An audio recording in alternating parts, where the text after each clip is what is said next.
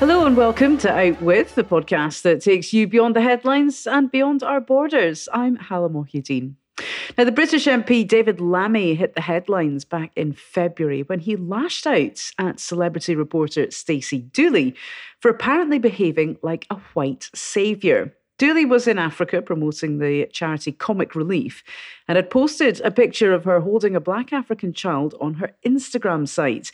Now, the spat between the two played out on Twitter, where Lammy said he didn't question her good motives, but added that the problem with these sorts of films and photos is that it promotes tarred and unhelpful stereotypes. Now, that debate continues to rage on, with everyone from Annie Lennox to Ed Sheeran weighing in. But while celebrity photo ops with African children may seem fairly harmless, another form of supposed white saviorism is perhaps more dangerous. The American missionary Rene Bach's organisation, Serving His Children, was widely lauded, especially in the American press, for her work saving malnourished children in Jinja, Uganda. However, it's since transpired that Ms. Bach has no medical training and several children have died in her so-called care. Now, a court case is currently underway as we're recording this in March, but while Serving His Children is perhaps one extreme example, there are many, many other instances of underqualified Westerners pitching up in Africa to save people, potentially with devastating consequences. Now, Ryan Latto is a nurse turned freelance journalist, and he's with us now to talk about his experiences in this regard. Ryan, welcome to Out With. Welcome to the kitchen. It's great to have you with us. Glad to be here. Now, we were chatting just earlier about this. It's called voluntourism. Yeah. Just give us an outline of what this is. What is voluntourism? I guess it's the idea of rather than going on holiday to a certain destination, maybe an exotic place overseas, let's say Uganda, for example, it's taking the opportunity, going over there and working in a capacity that maybe back home you wouldn't be allowed to work in. So you volunteer to maybe help in an orphanage or a school or a hospital in some kind of more extreme cases for the kind of opportunity to feel like you're doing good, but also at the same time you do pay to do these opportunities. So you're a tourist because you're paying, but you're volunteering to help in this hospital. So it's not as simple as just going to volunteer. You are actually paying a lot of the times for this opportunity. So you're paying for the privilege to do these things. Yeah. On the surface of it, if these places need people working in orphanages and, people need... I know that in the UK, where we're recording this, there are needs for care workers in our care sector. Nursing homes need staff. Carers are these are the kind of things I imagine would be. Where's the harm in it if these places need individuals working in these capacities? It's that kind of old adage, though, the fact that because we are from the West and perhaps even being white, being a privileged person to go overseas and volunteer, then we should go and do that. Whereas if you're thinking about volunteering here in the UK, that's not as sexy. That's not considered to be as great for the CV. So yeah, we need carers here, we need nurses here, we need teachers here, we need all of that. But it's better for you to go to Uganda or go to Cambodia and volunteer and help. Looks better on your CV. You get an adventure. And it kind of adds to this whole idea of, saving Africa or saving the developing world, because you're going over there as the great savior who can, help these poor people get better, when actually they don't need us there. They don't need an unqualified 18-year-old or 25-year-old or 45-year-old to go over and help. You wouldn't do that here. So why would you then go and do that over in Uganda? Right. I guess interesting when you think about to turning the tables almost. How would we feel about a bunch of, I don't know. I mean, would you allow 18-year-old Ugandan to come over to Glasgow and help in a school with no qualifications? That would never happen. So why is it allowed to happen the opposite way around is basically kind of the problem with this. Indeed. Food for thought. But it does appear to be on the rise. Certainly when I was, a long time ago now, but when I left high school, there was the trend was just starting to have this, going on your gap year. Mm-hmm. And I went and took a year abroad, but I went to school, so I paid for the privilege to go and sit in a French classroom and understand nothing for about 3 months. Picked it up eventually, folks, but it was, that was one of the experiences. And then a few years later, with was it Rally International that Prince, what's his name? Not Prince Harry, Prince William, that where he almost met his future wife, Kate Middleton. That was the gap year where you're going around and then traveling the world, and then you do Asia, inverted commas, and so on. It seems in the last few years that this volunteerism, where people are going into orphanages, potentially hospitals, that seems to be a lot more popular now. Yeah, because I think people need to validate their travel now. So it seems to me that it's like a bad thing to be a tourist. So you go to, again, I mean, I've used Uganda and Tanzania as examples because they're the ones I know the best in this situation, but it's almost going to, just climb Kilimanjaro isn't good enough anymore. You have to climb Kilimanjaro and help out some local kids. And I don't really know why that's become a big thing, but I think it is because everyone's maybe trying to compete so hard on their CVs, being young, trying to get that top job. Working in international development has become more sexy now as the world's opened up. So people are trying to look for these kind of solutions, but ultimately they don't realize that what they're doing isn't helping the communities they're expecting to help. And they may well be well-meaning people. I mean, as we'll probably talk about, I've done this before myself, and you go out there with a pure heart thinking you're going to save everybody. Well, not save everybody, but you're going to help in some capacity. You're going to do some good. Yeah, exactly. But then you don't realize that actually maybe your sole presence in being there is detrimental to the whole cause itself. Okay. And you come back, you can easily say in your CV, whatever you did, no one's going to tell your next employer that actually you didn't do that much work over there. You can write whatever you want because you went to Africa or you went to somewhere else and you came back and you did some things, but no one's ever going to have any accountability for what you did. And you can kind of make that up as you go along. So there's lots of freedoms in it as well. It makes your CV look great. You get the chance to travel. It's an opportunity to integrate with another community. Fantastic. But there are issues along the lines with that of people just paying to go and do that without any regulation and simply without any really need to actually be there doing that one thing they're doing. Let's talk about that because you did this. So I mean, you trained as a nurse. Yeah. So at one point, now you're a journalist. Yeah. So I'm a journalist, and I used to be a secretary, and I was terrible at it. I trust you were a better nurse than I was a secretary. But you also, before you fully qualified, you went out on one of these schemes on a medical volunteerism scheme. Talk to us about that because it's we're seeing both sides of the coin here. Yeah. The sort of the taking part in it and then seeing the other side. We'll get to the other side first. Why did you sign up to be a volunteerist? Sure. So I eventually got in touch with an organisation in Edinburgh called First Aid Africa, and for a long time I was skeptical of the organisation, as I was with quite a lot of them. Mainly just because I was aware of the things, especially going into nursing. You're taught a lot about international nursing and, the implications of that, especially going overseas and maybe not being qualified for certain things. So you're aware of that and you're training, you realize if you're going to practice in the UK, you have to be good at this, X, Y, Z, you pass codes of conduct, blah, blah, blah. That's how you become a nurse. So overseas, you have to be careful. So it's always on your radar when you're training for these things. And if you want to go and join, again, international development, World Health Organization, or for me, MSF, that's the kind of route. You'll go and volunteer somewhere or do something. First Aid Africa, though, I looked into them a lot, researched them, and they're on the better end of that spectrum because they cared about what they were implementing and you were trained before you go. So I was in my third year nursing school, final year, at the end of basically all my placements, having worked in neurology, cardiac, surgical, all this experience, you get trained up in advanced first aid, you go over there for a month and then you implement a training program. And then when we came back after training first aid, you would get certain people from that community who then become Red Cross first aid trainers as well, so that when you've left, they've got somebody who continue on the training. So you're not leaving behind like a donkey bridge or something. No, exactly. You're not building a well. First donkey goes across, Exactly, yeah. Bye-bye donkey, yeah. I mean, there was an implementation, it was regulated. Now, it's good to see First Aid Africa doing so well across other countries as well, but that's where that can work. This model can work. You have a skill, you go over there, you implement it, and that's sort of the whole point, because there's no one in the town we were in, which is Moshi up north. There wasn't the accessibility to proper first aid training. And that's not to say Western first aid training, because we had to change a lot of what we can kind of believe to be first aid to mix with the community there. And that took years to implement for the organization too.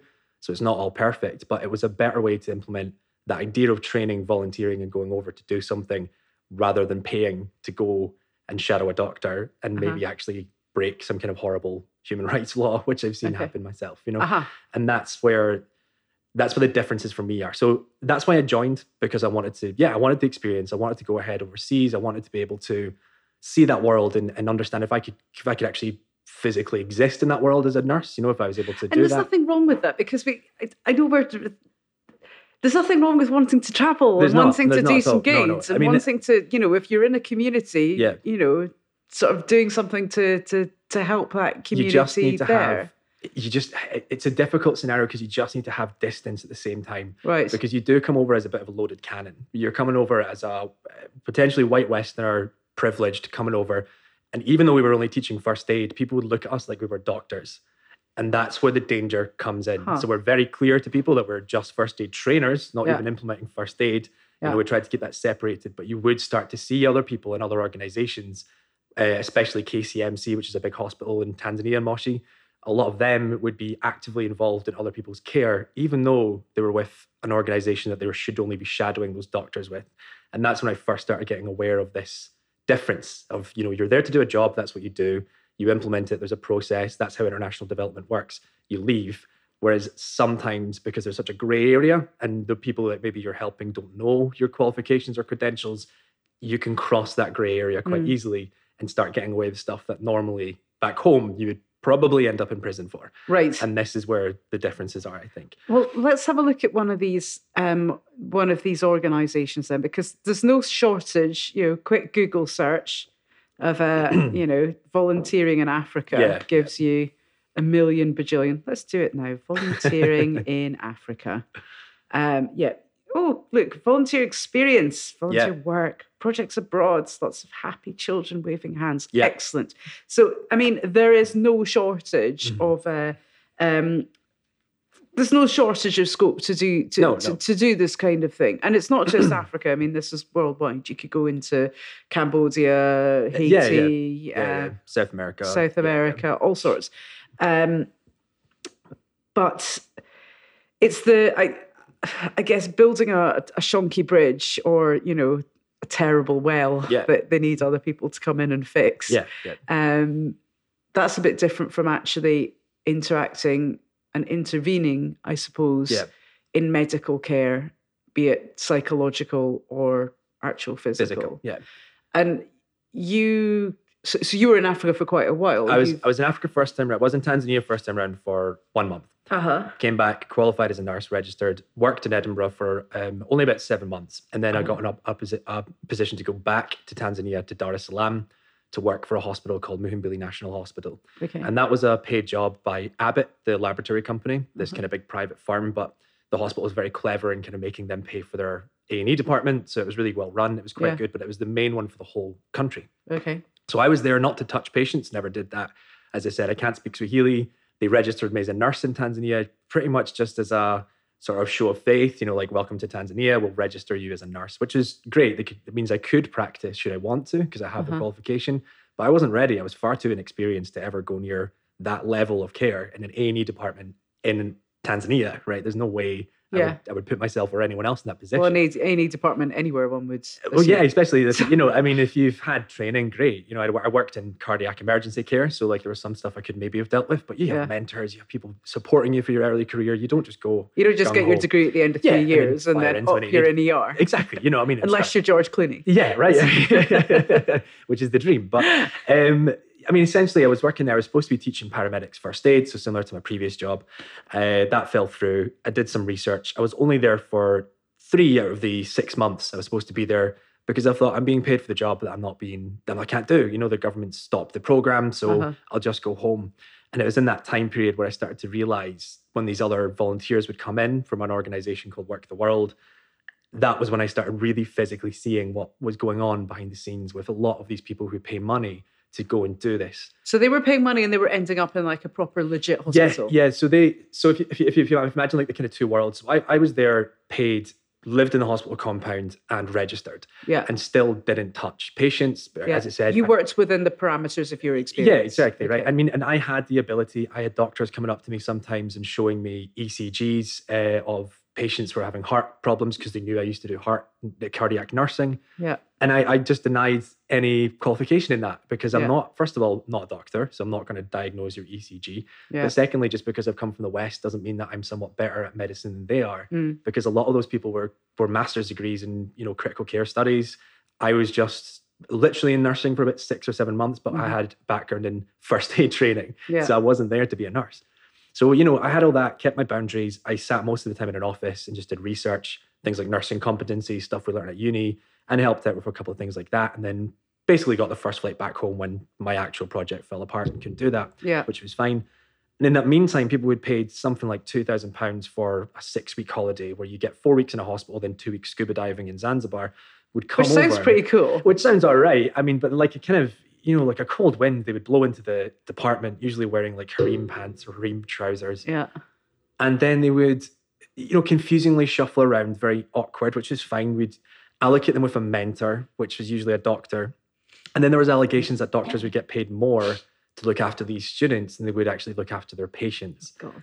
So the problem with that then is the cost of, well, is it worth the doctor's time actually just spending loads of time with the volunteers than it is actually with the patients they're looking after?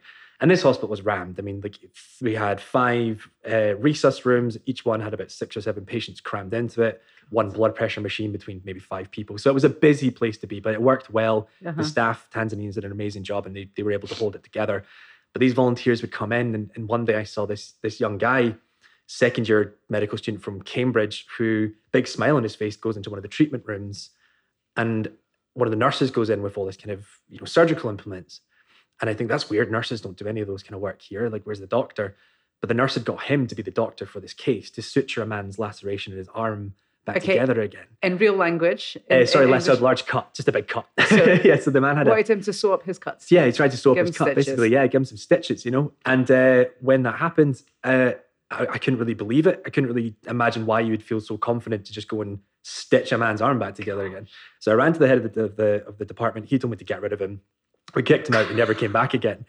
But this kid was probably about 19, 20, something like that. And if you live in the UK and you do medicine, you know that you probably don't even see a hospital until about your 3rd or 4th year of medicine. Yeah. So despite being a nurse where we'd worked from day one in different wards, different areas, surgery, theatre, all this kind of stuff, he'd never seen the inside of a hospital. But yet he wants to stick a needle in this guy's arm and suture it back together again. And that's where the snowball for me kind of started. That's when I started noticing that this is dangerous, because although these organizations, and legally so, they're probably protected because they say, it's fine, you can go along, you can do this, we'll give you a mentor, you're observational only. When you go to these hospitals, the staff aren't briefed, they don't know. So you walk in and you can easily just say, I'm a doctor from Cambridge, omitting the student part, and they can do whatever you want. Yeah. And that's on a whole new level of human rights abuses and malpractice that really needs to be more aware of if you choose to do these things. There are other cases as well, especially surrounding HIV implementations that people just weren't following. Needle stick injury when you get poked by a syringe. Some people refused to take it. They just became more problematic in the department at a time when you're dealing with the most busy emergency department in a country that caters for about 50 million people. Yeah. If they weren't there, it would be great. If they were there, they just caused so much more of a hassle. God.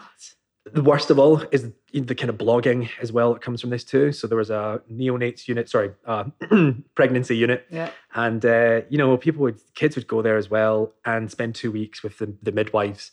And they'd write on their blogs how, these kids are dying and the nurses just don't care. And, in Tanzania, a couple of doctors told me that some people don't celebrate the birth of their child until about 1 year after. Yeah. The rates of child mortality are so low in many places that, it's not considered a good idea to celebrate too much until the kid is healthy after birth. They deal with kids dying all the time, every single day. If they seem apathetic to that, it's because that's what they deal with every single day. Imagine being a human being, admitting that and seeing that every single day. And these 2 girls from, the West or Australia or wherever, they just have this venomous opinion that, the Tanzanian midwives just don't care. And we they're looking at this through the prism of a privileged upbringing, where infant mortality rates are super, super low. Exactly. And they're holding these dying kids, and it's just quite sickening. Shoving it on your Instagram. Exactly. And you see the posts under their blog post, and it's from their mum or dad being like, "Oh, you're such an angel," and it just reeks. It just really reeks. It's not a world that I think people are aware of when they apply. And I don't think it's a world that people are aware of even when they go out there and they come back home. Because no one's pulling them aside and saying, why were you doing that? Why were you there? What did you do? Did you just shadow or did you touch these patients? Because if you did, and somebody in the UK knows that, you should never get a job as a doctor or nurse over here. No. because you wouldn't be able to do that here. Well, no, because I was just thinking, with the image of, one of the busiest A&E wards in the country. Yeah. I mean, fortunately, I don't spend much time in A&E wards in the UK, but, even I know that they're busy places to be. Yeah. And they're quite urgent places to be, and a lot of people are in life and death. And just the thought of a bunch of people in harem pants with henna tattoos going, just got back off my kite surfing lesson. Do you want me to stitch you up? Honestly, it just fills me with horror. Yeah, it fills me with absolute horror.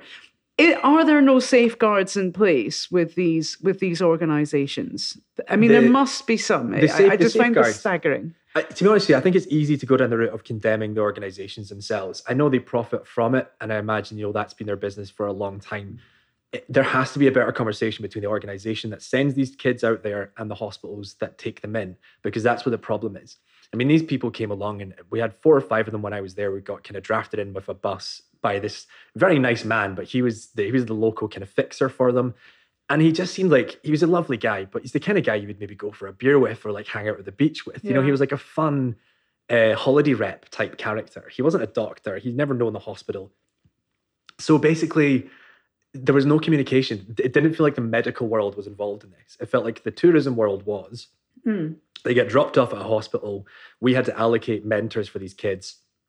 But it's an A&E department. It's not like it's every day is the same. So it was hard to keep up with what they were doing, making sure they weren't, touching patients from moving getting stuff. in the way. Literally just kind of getting in the way, and although many people might say, well, Ryan, you're obviously a hypocrite because you went and did this yourself. We did actually do something in terms of training first aid in high schools to make first aid responders in the town then leave. And First Aid Africa, not to give them too much PR, but they do operate independently in these countries now. They actually have their own First Aid Africa, Tanzania and Uganda and all this kind of thing, so that's and they will employ local people as well. Yeah, exactly. They now predominantly only employ local people. So you can still volunteer, but that's not the biggest part of the organisation anymore. Because here's my thing. So with these organisations that are, I can understand why a young student would want to sign up to one of these things. Because there are good intentions behind it. You want to try. You want to help people out. I mean, otherwise, why would you put yourself through medical school if you don't want to help people? I can understand why you would want to go somewhere a bit more exotic, get a bit of travel in. I have travelled widely.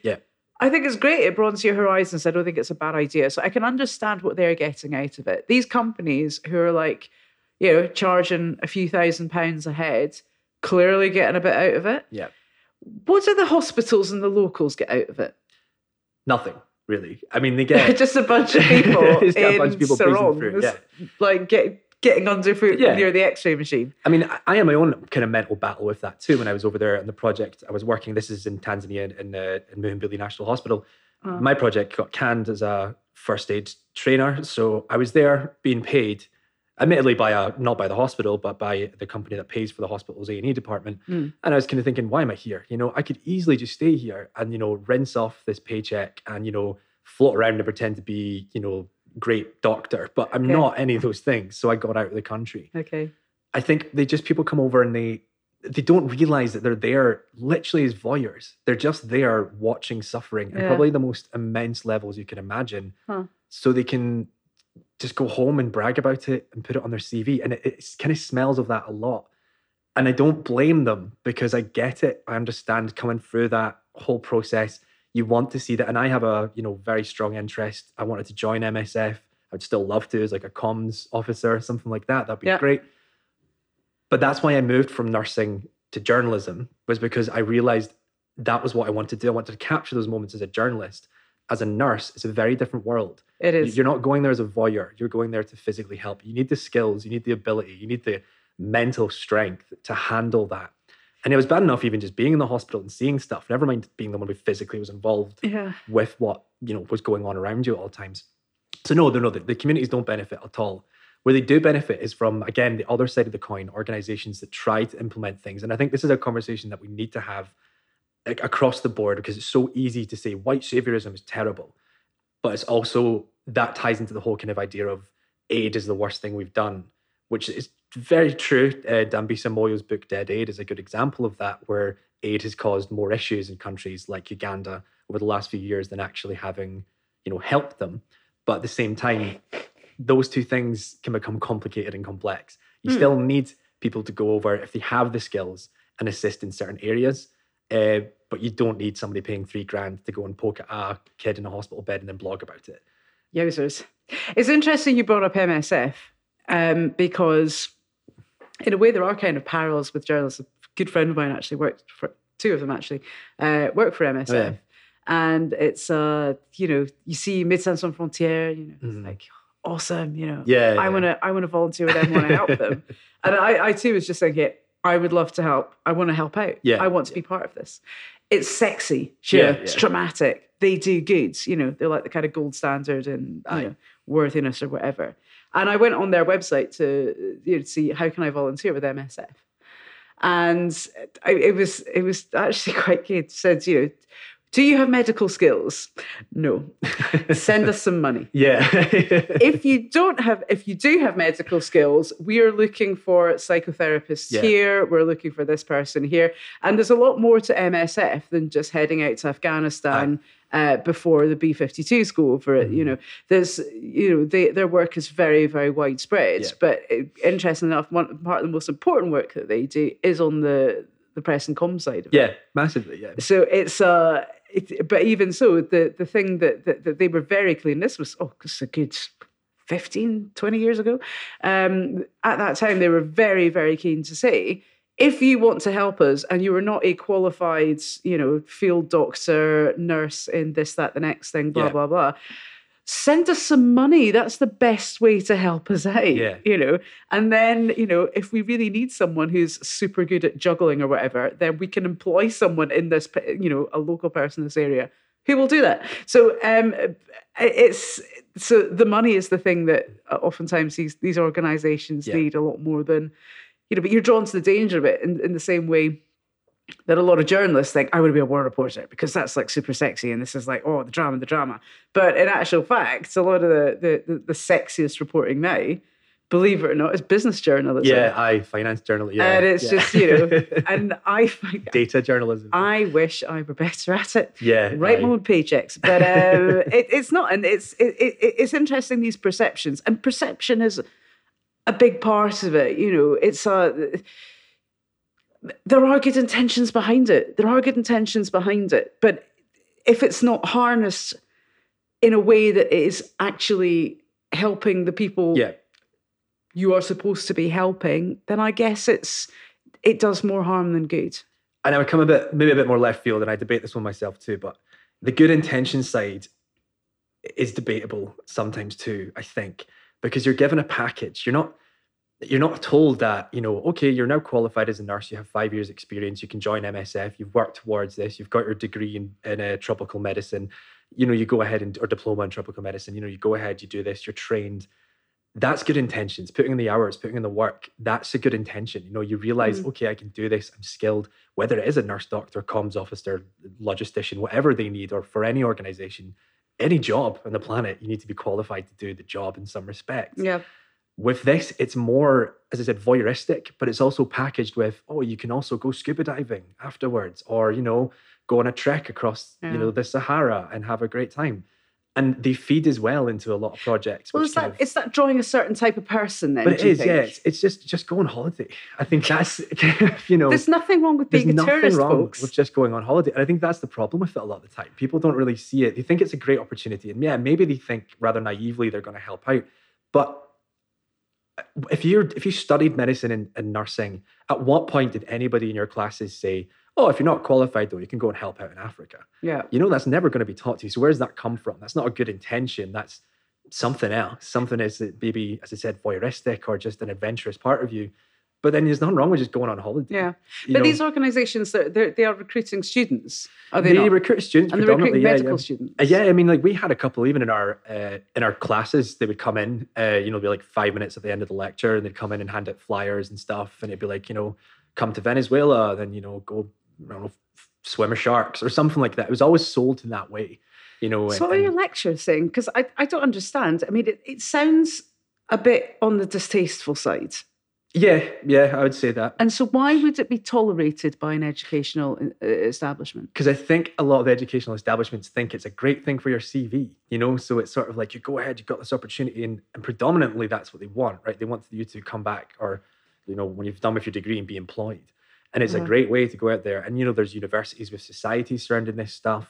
It's not like it's so separated from the university world. But the stories will filter back, will they not? Of because there is that, the example that I cited at the beginning. And I don't want to go into it too much because there is an active court case underway, albeit in Uganda. But the Renee Bach, she's a missionary. Basically, yeah, she was 18. She's going out there, setting up an orphanage or something, but practicing medicine when she's clearly not had any medical training. Yeah, and children have died doing that. And this is kind of in the same sort of vein. Young Westerners heading out to African countries or South American countries and pitching up, and oftentimes, doing things which they're not qualified to do. Why are responsible educational establishments tolerating this? Again, I think it's just because it makes you so employable. I mean, you can go over there. It also makes the universities look good as well. It's the same narrative that missionaries had in the 1800s. Send people over there, fix Africa, fix South America, help people out.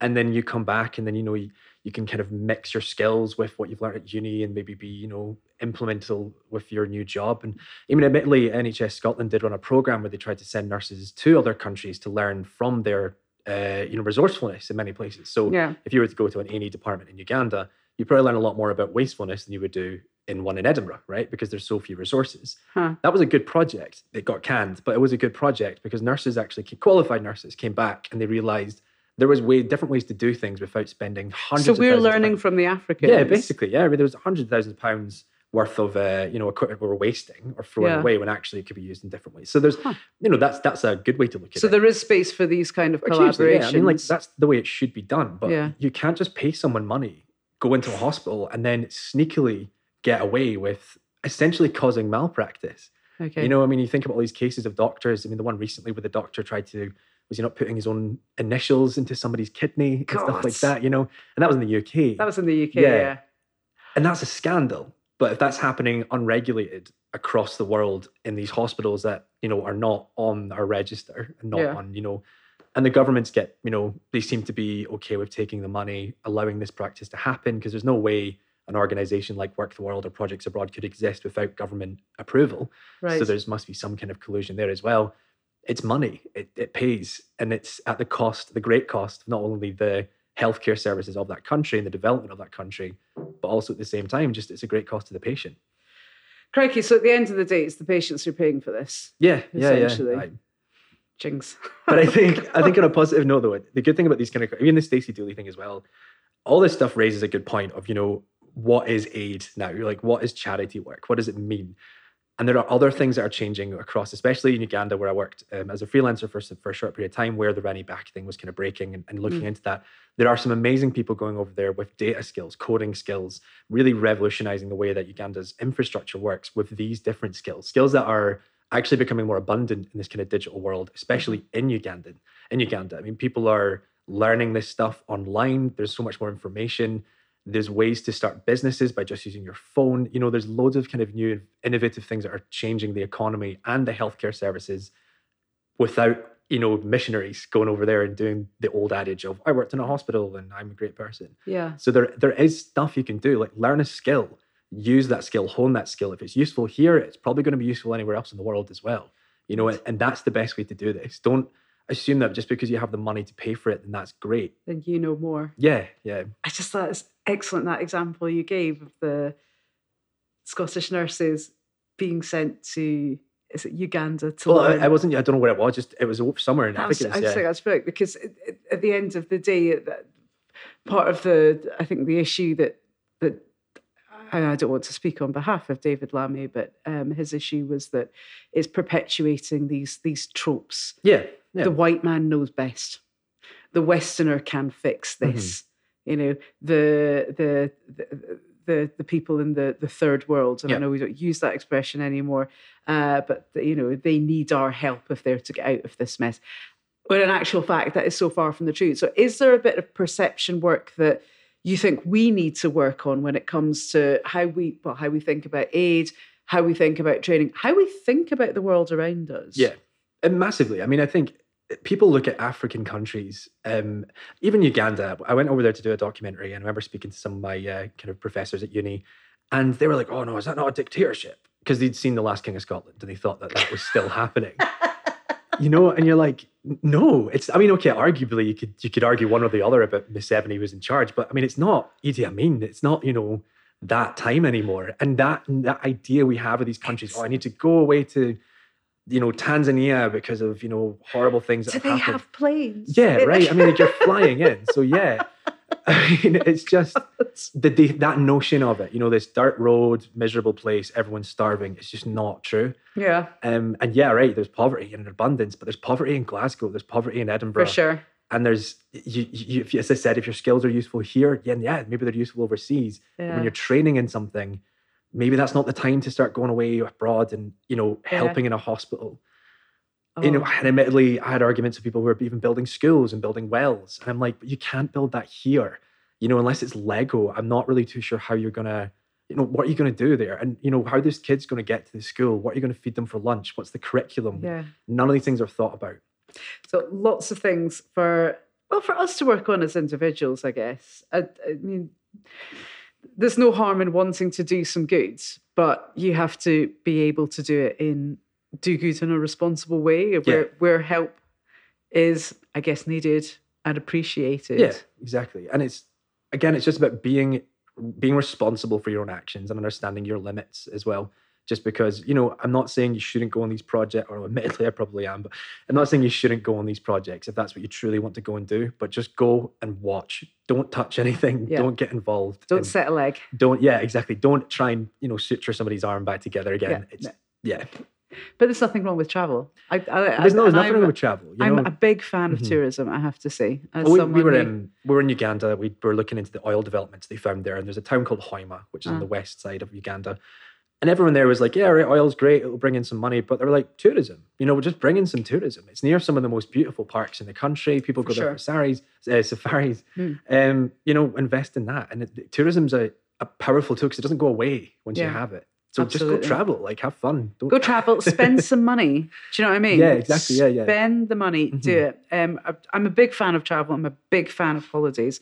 And I'm certainly planning to go on a few more. I'm going to do my bit, Ryan. I'm going to do my bit. I mean, you save the world by going on holiday. That sounds all right to me. Absolutely. What a brilliant plan. We should get T-shirts with that on it. Ryan, just before we wrap this up, any last thoughts, I guess, if there's, something that you wanted people to take away from this, discussion, we don't want people thinking, oh, God, I'm a horrible person because of what's going on here. What would you, final thoughts for listeners of this podcast? Just be skeptical. If you want to pay £2,000 to go to a hospital or go abroad, why is the organisation sending you there? What do they have to gain from you being there? Is this just a ploy to have you over there so they get money? Look into the organisations. A lot of the times, if they want you to fundraise for it, that's probably a better option than it is just paying up front, because the fundraising covers the cost of the charity's actual work. And make sure it's a charity as well. That's a huge distinction. Yeah. Work the World will openly admit, and I've contacted them too, that they are not a charity. They don't implement any medical procedures on anybody, and that's fine. That's their right to say that, because they don't. But if you go with an organization like that, you can do whatever you want a lot of the time. So learn your limits. Understand that, if you go over there and people are offended by you being there, they're more than right to do so. But also at the same time, be qualified, and travel's fine. Just travel is absolutely fine. Travel is fine. And I, as a scuba diver myself, I heartily recommend scuba diving.